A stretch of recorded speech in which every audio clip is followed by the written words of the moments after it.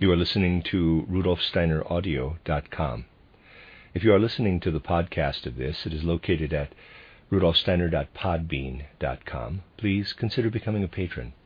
As well, there are two publishing houses, SteinerBooks.org in America and RudolfSteinerPress.com in England, who are the sole publishers of Steiner into English and have given me permission to do these recordings.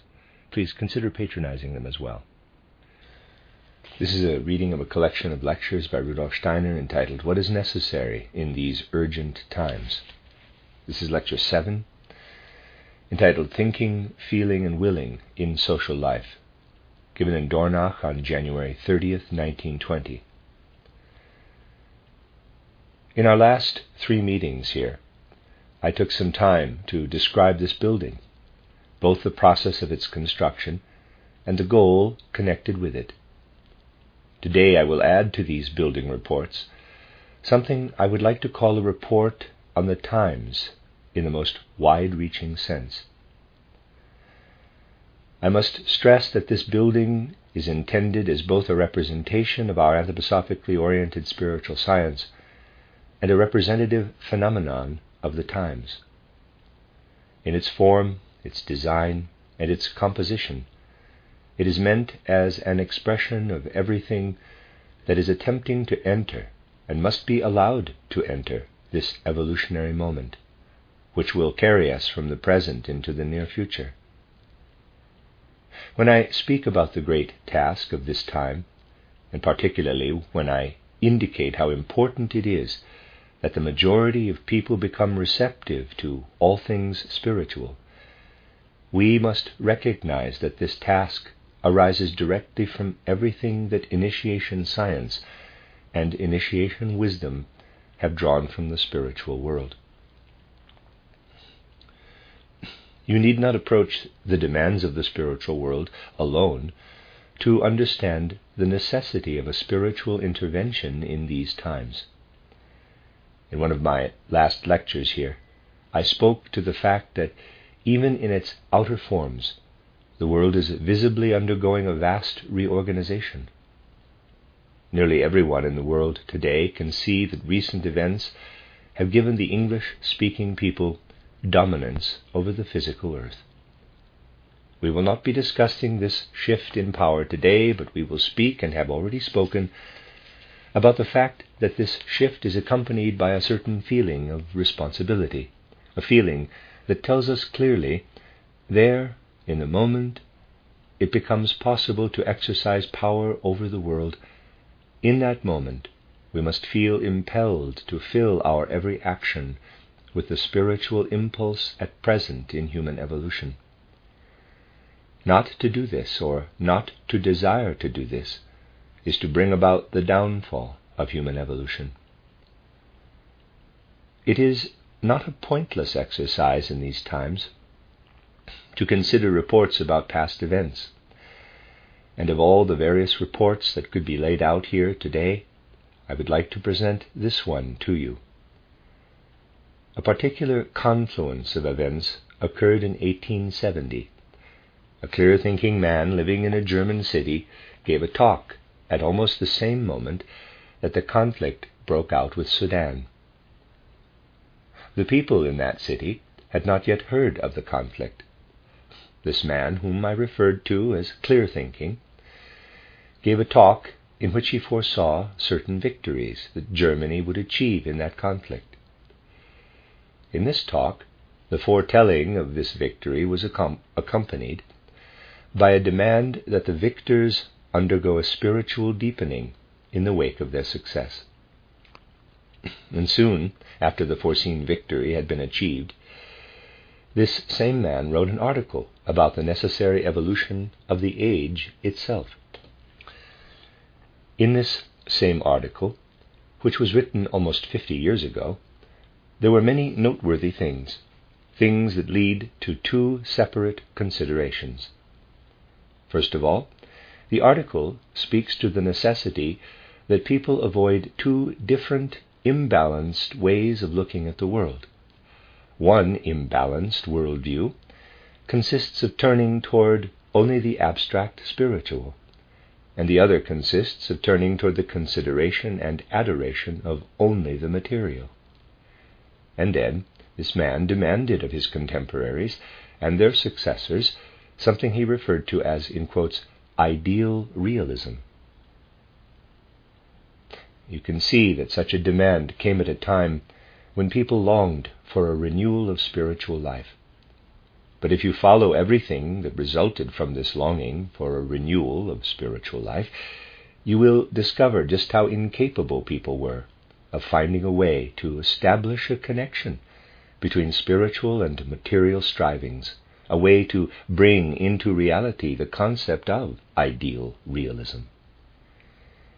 So this important demand, spoken out of a dimly felt longing, came out of a profound inability, out of the impossibility of finding any true content in the world. It was an uncertain feeling and nothing more. But its expression was also connected to something else.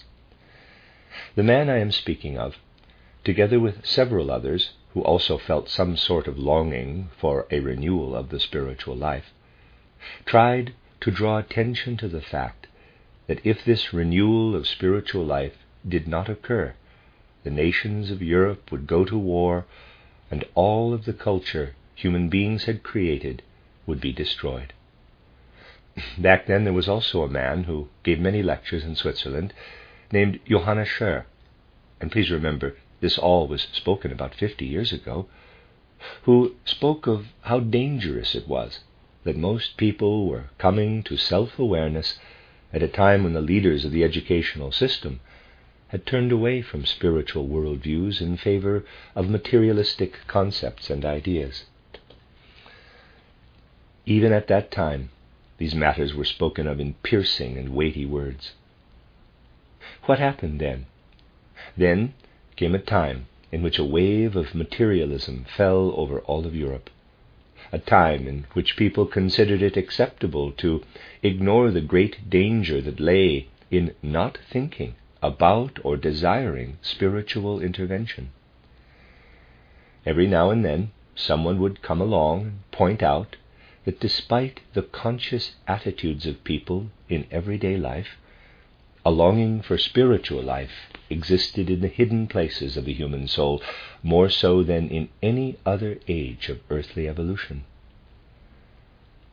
But these voices were heard only on a very superficial level. Such people were not listened to seriously, and basically we are still living in this time. The terrible occurrences of the last 5 years have penetrated deep into the souls of the European people, so much so that their thoughts and feelings are connected only to outer results, and they are not willing to accept what we all must accept if we are to speak meaningfully about the future evolution of humanity on the earth. What lies before us now in Europe has been preparing itself over the course of decades, but human souls have not been preparing themselves. The majority of human souls are as unprepared as they could possibly be for a wave of intervention from the spiritual world, a wave that is pounding on the doors of life, a wave that wants to enter, but that people do not want to allow into their hearts and souls. It is essential that we turn toward a spiritual consideration of the world, and it is especially important that we come to a true knowledge of the human being. The true nature of a human being cannot be recognized unless we first recognize the spiritual world. For the human being lives with 2/3 of itself in the soul's spiritual world, and only 1/3 in the material world. Unless we seek knowledge of spiritual life, we will remain ignorant of our true being. We must ask, in a deeper way than the one in which most questions are asked these days, which part of our being is the area of the human soul that we encompass in the word, in quotes, thinking? Which is the part of the human soul that we encompass in the word will? Between the two lies our Gemüt, our feeling life. We will arrive naturally at knowledge of our feeling life, our Gemüt, when we give attention to our thinking life and the life of our conscious actions, our will life. Follow me briefly through a consideration of exactly what is meant by thinking. As human beings, we are aware that our thinking inwardly parallels outer life, which makes impressions upon us by one means or another. This thinking, we live in it. But at the same time, we should be aware that the majority of life is full of times when this thinking is divided by all sorts of dreams. Most people are not aware of the ways in which an unwilled element plays a role in their thought life. All of these unwilled parts of our thinking are essentially dreamlike. Try to be clear in yourself about how much you control your thoughts from the very center of your will life on a daily basis. Try to be clear about how much you strive to direct these thoughts inwardly, to form them out of yourself. Try to be clear about whether most of the time your soul allows the thoughts to enter it, allows them to break through to that deeper place. They have a life of their own, these thoughts. One blurs freely into the next, and people gladly give themselves over to the games that these unwilled thoughts play with one another. There is no great difference between these daytime thought games and the dreams that come to us while we are sleeping. These dreamlike elements intermingle with human thinking in other ways as well. People these days take part in the life of the external world. How do they participate in this life? They inform themselves about things that are happening in the world. They inform themselves in such a way that the events of life, brought about by some impulse or another, are carried over in large part into their own experience.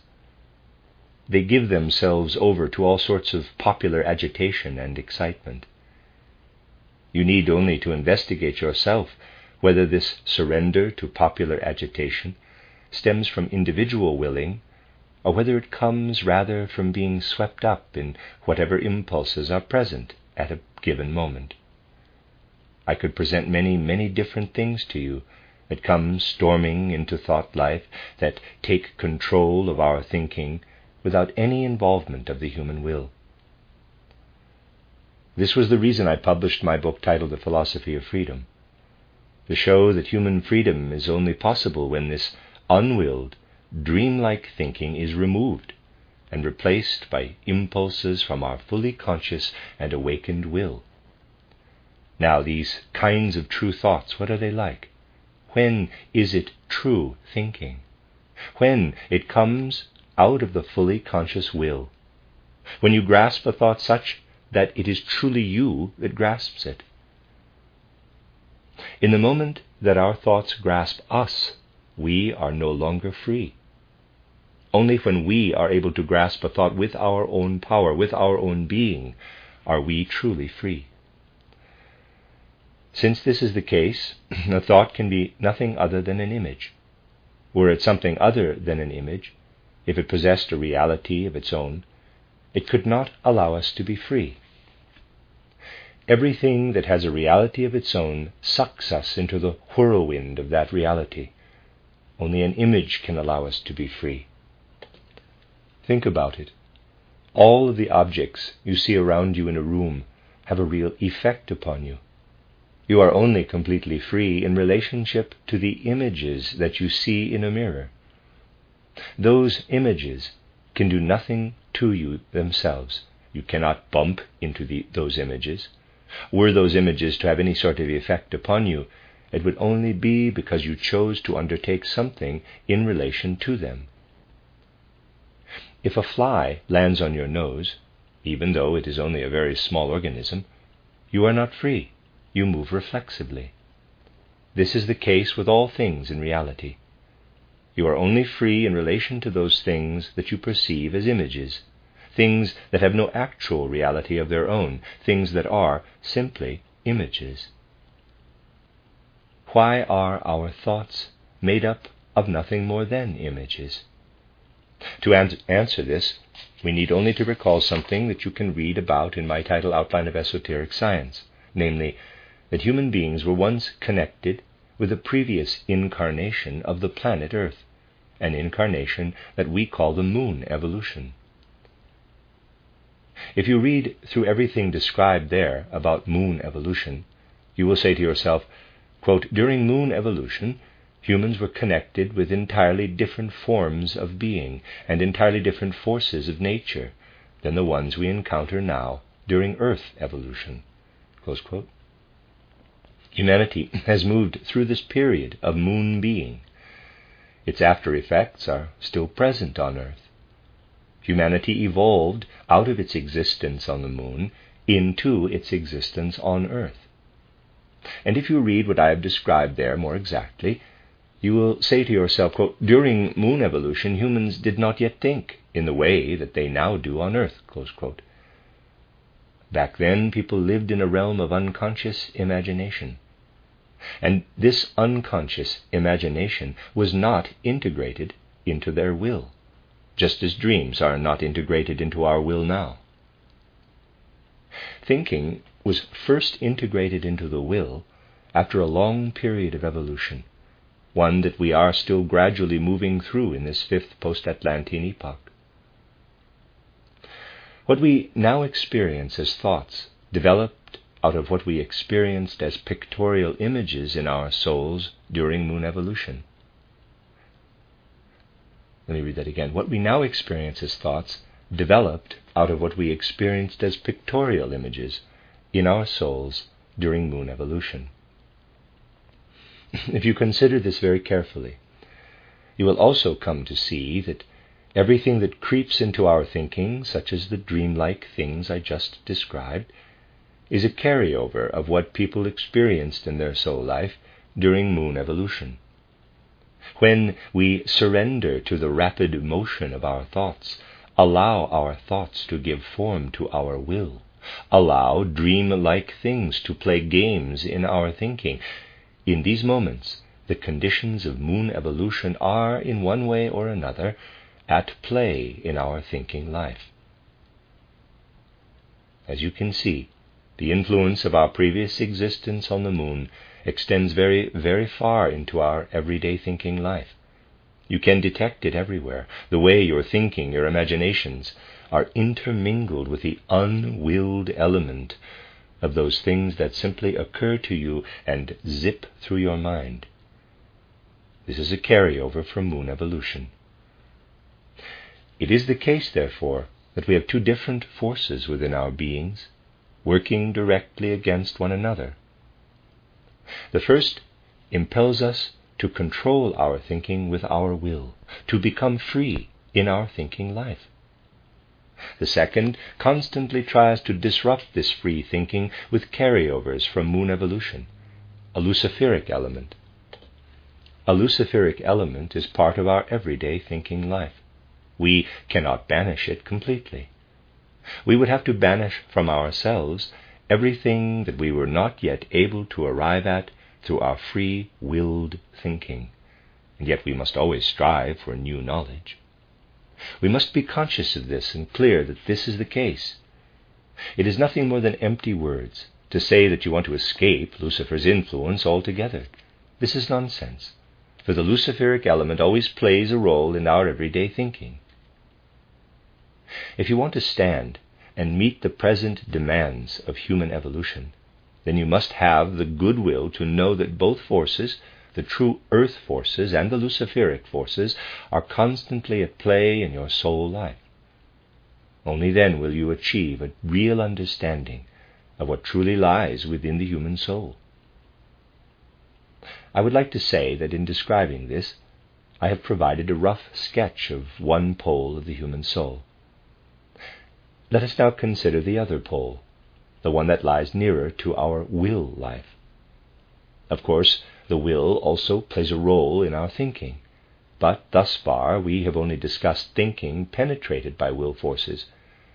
Now we must consider willing penetrated by the forces of thinking. How does our will, which then transforms into actions, play a role in our everyday life. We can come to an understanding of this by taking a look at the connection between the actions we take every day and the whole cosmic being. Think about this for a moment. When you take a single step, when you move from this location forward to this location, steps forward, you actually alter, although in the most minuscule way, the gravitational conditions of the whole earth. When you step here, steps backward, you move to a different location than when you move here, steps forward. You influence the gravity on the earth differently when you step here, steps forward, than when you step here, steps backward. But if you properly consider that you influence the gravity of the earth just by moving across its surface, you will also come to understand a different sort of influence that you exercise upon it. Consider for a moment something that is part of the natural world. For example, when a branch grows out of a tree trunk, this branch has a particular relationship to the earth as a whole, just as it also has a certain relationship to that trunk from which it is growing. It has a particular gravitational relationship to all of the earth. The earth and the branch taken together constitute a unified whole. If you were to break that branch off the tree and lay it down somewhere nearby, you would alter the gravitational conditions of the entire earth, if only in a very small way. The tree would sway less in the wind, and the broken branch would rustle a little on its own in some other location. You would change the gravitational conditions on the earth differently if you were to lay the branch here as opposed to over there. This is something that you bring into the world through the very fact of your being. So far, we have only discussed the relationship between your human form and the surrounding world. But you have other influences on the world. For example, you can make something out of this tree branch. Let us say that you consciously and artfully form this branch into something that can then be put to some sort of use. To do this, you first think about what the form should be, and then you cut away everything that is not part of that form. Now you are exercising an entirely different kind of influence, one that does not involve breaking the branch off the trunk and putting it on the ground, but one that actually involves giving a different form to something nature created. Just think how much human beings do in this artistic or technical way. Think about how they form the things they take from nature, and in so doing exercise influence over the earth. And I ask you that when people do these things, when they alter the natural world, when they form machines and pieces of art from the things they take from nature, do they do this with their thinking? Let us consider how much of it comes from thinking. When we think about something, we create a mental image of it. For the things existing on the earth, it makes no difference what occurs in this world of images, just as the images that appear in a mirror reflecting the objects in a room exert no influence on the objects themselves. But human beings give their mental images reality. This is the other side of the coin. When human beings, having developed out of moon evolution, give reality to their thoughts, when we form something and place it somewhere in the world, something plays a role in all of this machinery, in all of the things we craft and form, that is not at all connected with earthly existence. Just as Luciferic forces bring dreamlike elements into our thinking and played a role in the dreamlike state of moon evolution. So, what is it that plays a role in everything that we bring into the world? The things that we bring into the world through the actions of our liberated soul life are not products of old moon evolution, which then gave way to our present earthly state. These things that we create will only have real significance once earth evolution has given way to the next stage of evolution. Like a child in its mother's womb, or perhaps not yet in its mother's womb, but waiting in the spiritual world for its chance to incarnate. Like a child whose existence will come some time in the future. Everything that human beings create is still in an embryonic state, waiting for its moment in the future.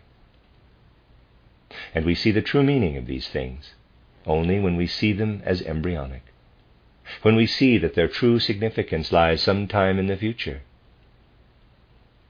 If we create something in our lives today, if we do not take nature as it is, but rather alter it somehow, by giving reality to our thoughts, we are, in that moment, creating for the future.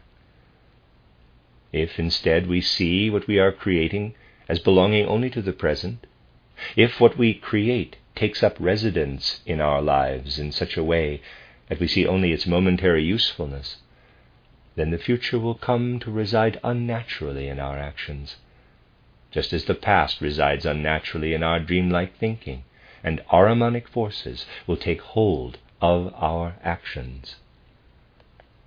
In human life, only the child, who also creates and forms things in the world, though without the striving after usefulness, may in its unconscious state understand what it creates as existing not only for the present, but in preparation for the future. We must always be conscious that when we as human beings bring forth our machines and artistic creations, we are forming things for our next phase of existence, for Jupiter evolution. We must be conscious that our earthly existence must someday be shed, and that the true meaning of our actions will come only in some future existence. This is the great error of modern times. People see the mechanical and artistic things they create only for their present usefulness, and do not wish to become aware that we all have work to do for the future forms of our existence. In choosing to focus on the immediate usefulness of what we create, we allow Ahriman to creep into our will life. We must ask ourselves, was this focus on usefulness always present in human existence? It was not present as such during the times of ancient Greece, for example, and in earlier cultures. During those times there was still awareness, if it came from a kind of atavistic clarity, that a human being had an existence beyond an earthly form. It was in the 15th century that people began to strive solely after usefulness in what they created, and these days worldwide programs are founded entirely on this desire for usefulness. Just as it is impossible to entirely remove a dreamlike element from our thinking life, it is also impossible to entirely remove this striving after usefulness. Therefore let no one utter the empty phrase, quote, "I want to escape from all Ahrimanic influence," close quote. That is nonsense. It is impossible. Ahriman plays a role in all of our actions, with the exception of what we do as children, when we have no goal, no desire for usefulness, when we do everything simply because we want to do it. In all of our other actions, we can only strive to achieve a certain kind of ideal. How can we do this? We must be clear that there are two forces at play in our present lives as human beings. What forces? One is the force that causes us to act out of a desire for usefulness, but the other is as follows. Whenever we undertake something in life where we do not allow ourselves to be tugged and pulled about like a puppet, whenever we do something without being in this puppet-like state, then something else always accompanies our actions. We become more clever, we grow wiser, we are able to do whatever we just did better after we have done it. This is the other force within us.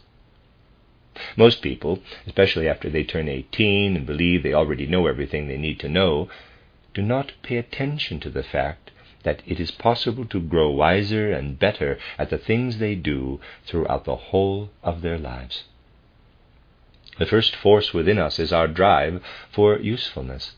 The second is ongoing self-development, which causes us to pay attention to all that we do, that we might then observe how we can improve our human existence by doing this or that in a certain way.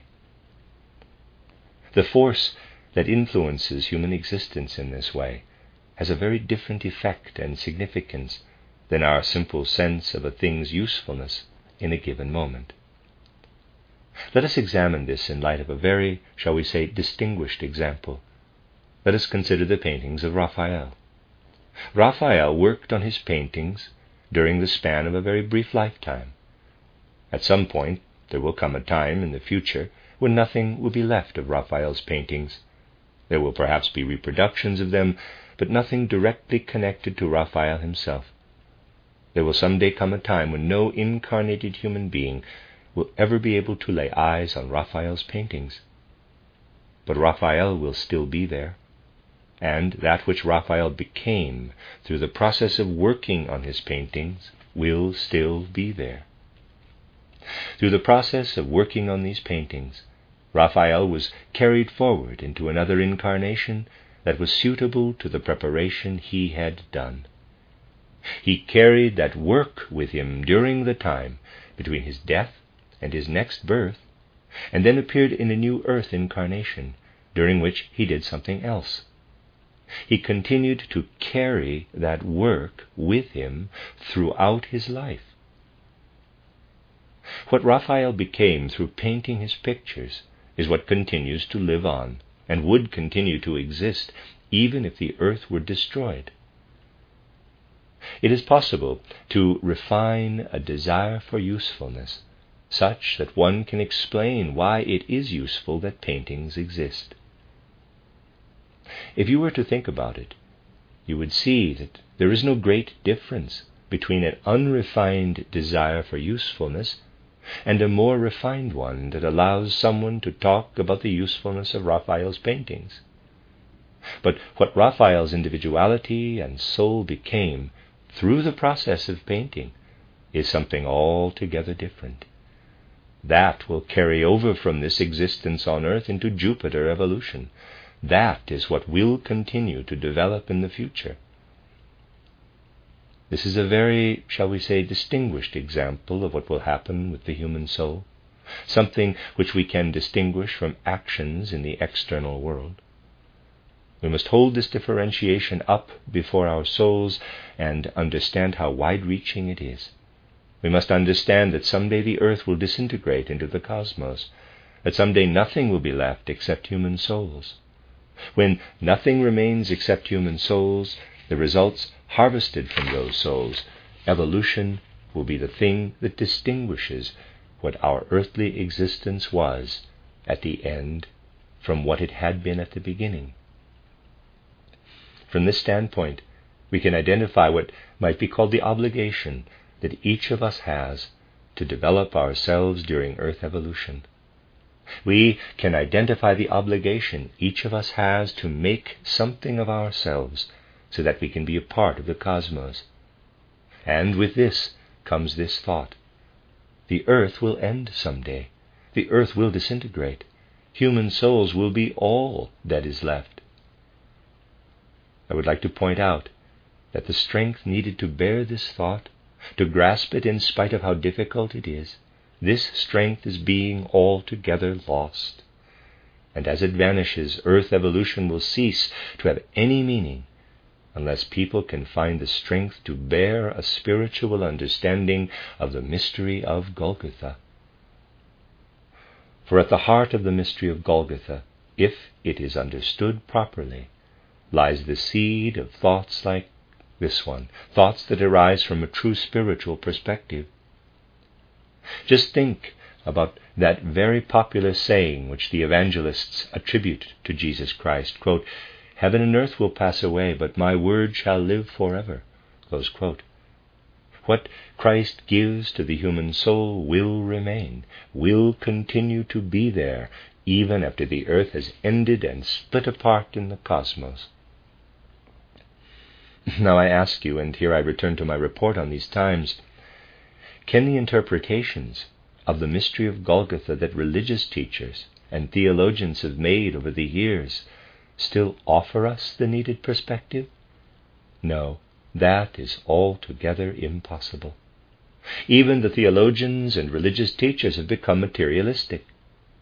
And a materialistic understanding of the mystery of Golgotha does not hold sufficient meaning for all of our existence on earth.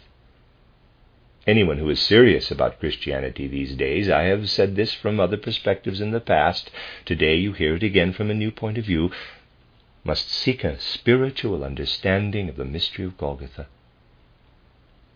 In other words, true spiritual knowledge of the spiritual world, is absolutely necessary for humanity at present.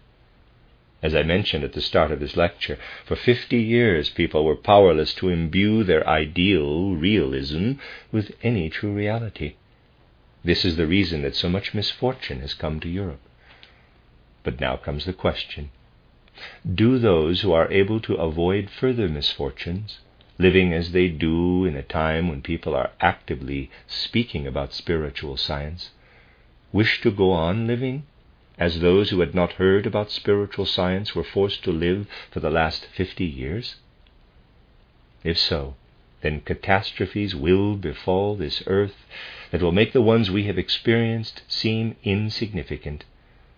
There is nothing else to do but to say this directly. When people demanded a renewal of spiritual life 50 years ago, they were not able to achieve it, because its time had not yet come. Today the time has come. Today, if you do not wish to turn towards spiritual life, then you cannot truly be serious about the continuation of human evolution. This is the responsibility that I must speak of, that must be spoken of, particularly to those who are able to take it up, building on foundations that have already been laid. We must look toward the horizon in our consideration of the world. We cannot shy away from our existence. Imagine that a cabinet of yours has been broken into many pieces. You have the pieces in front of you. You are looking at them. Some sort of accident has broken this cabinet apart, and now the pieces of it are in front of you. What do? You take the pieces, you get some nails, and you fasten the pieces together to make it look like it once did. And it will.